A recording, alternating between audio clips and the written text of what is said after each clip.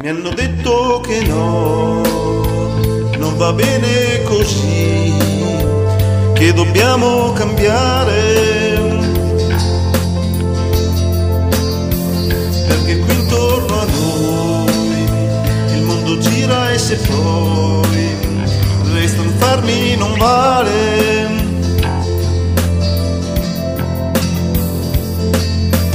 Oggi preda e domani cacciatori, non si può più. A questo punto non c'è proprio più posto per i secondi della fila, perché poi amico mio il tuo successo è il mio ed insieme arriviamo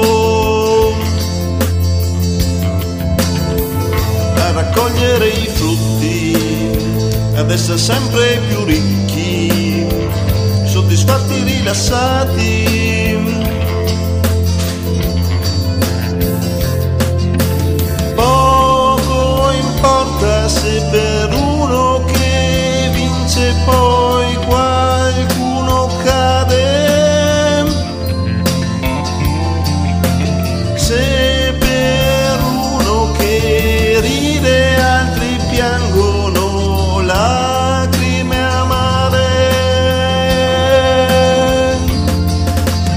Volo via, vado via, volo via, vado via, volo via, vado via, volo via, vado via, volo via, vado via, volo via, vado via, volo via, vado via, volo via, vado via, volo via, vado via, volo via, vado via, volo via, vado via, volo via, vado via. Non lo so, io non ci sto, questo ritmo dove ci porterà.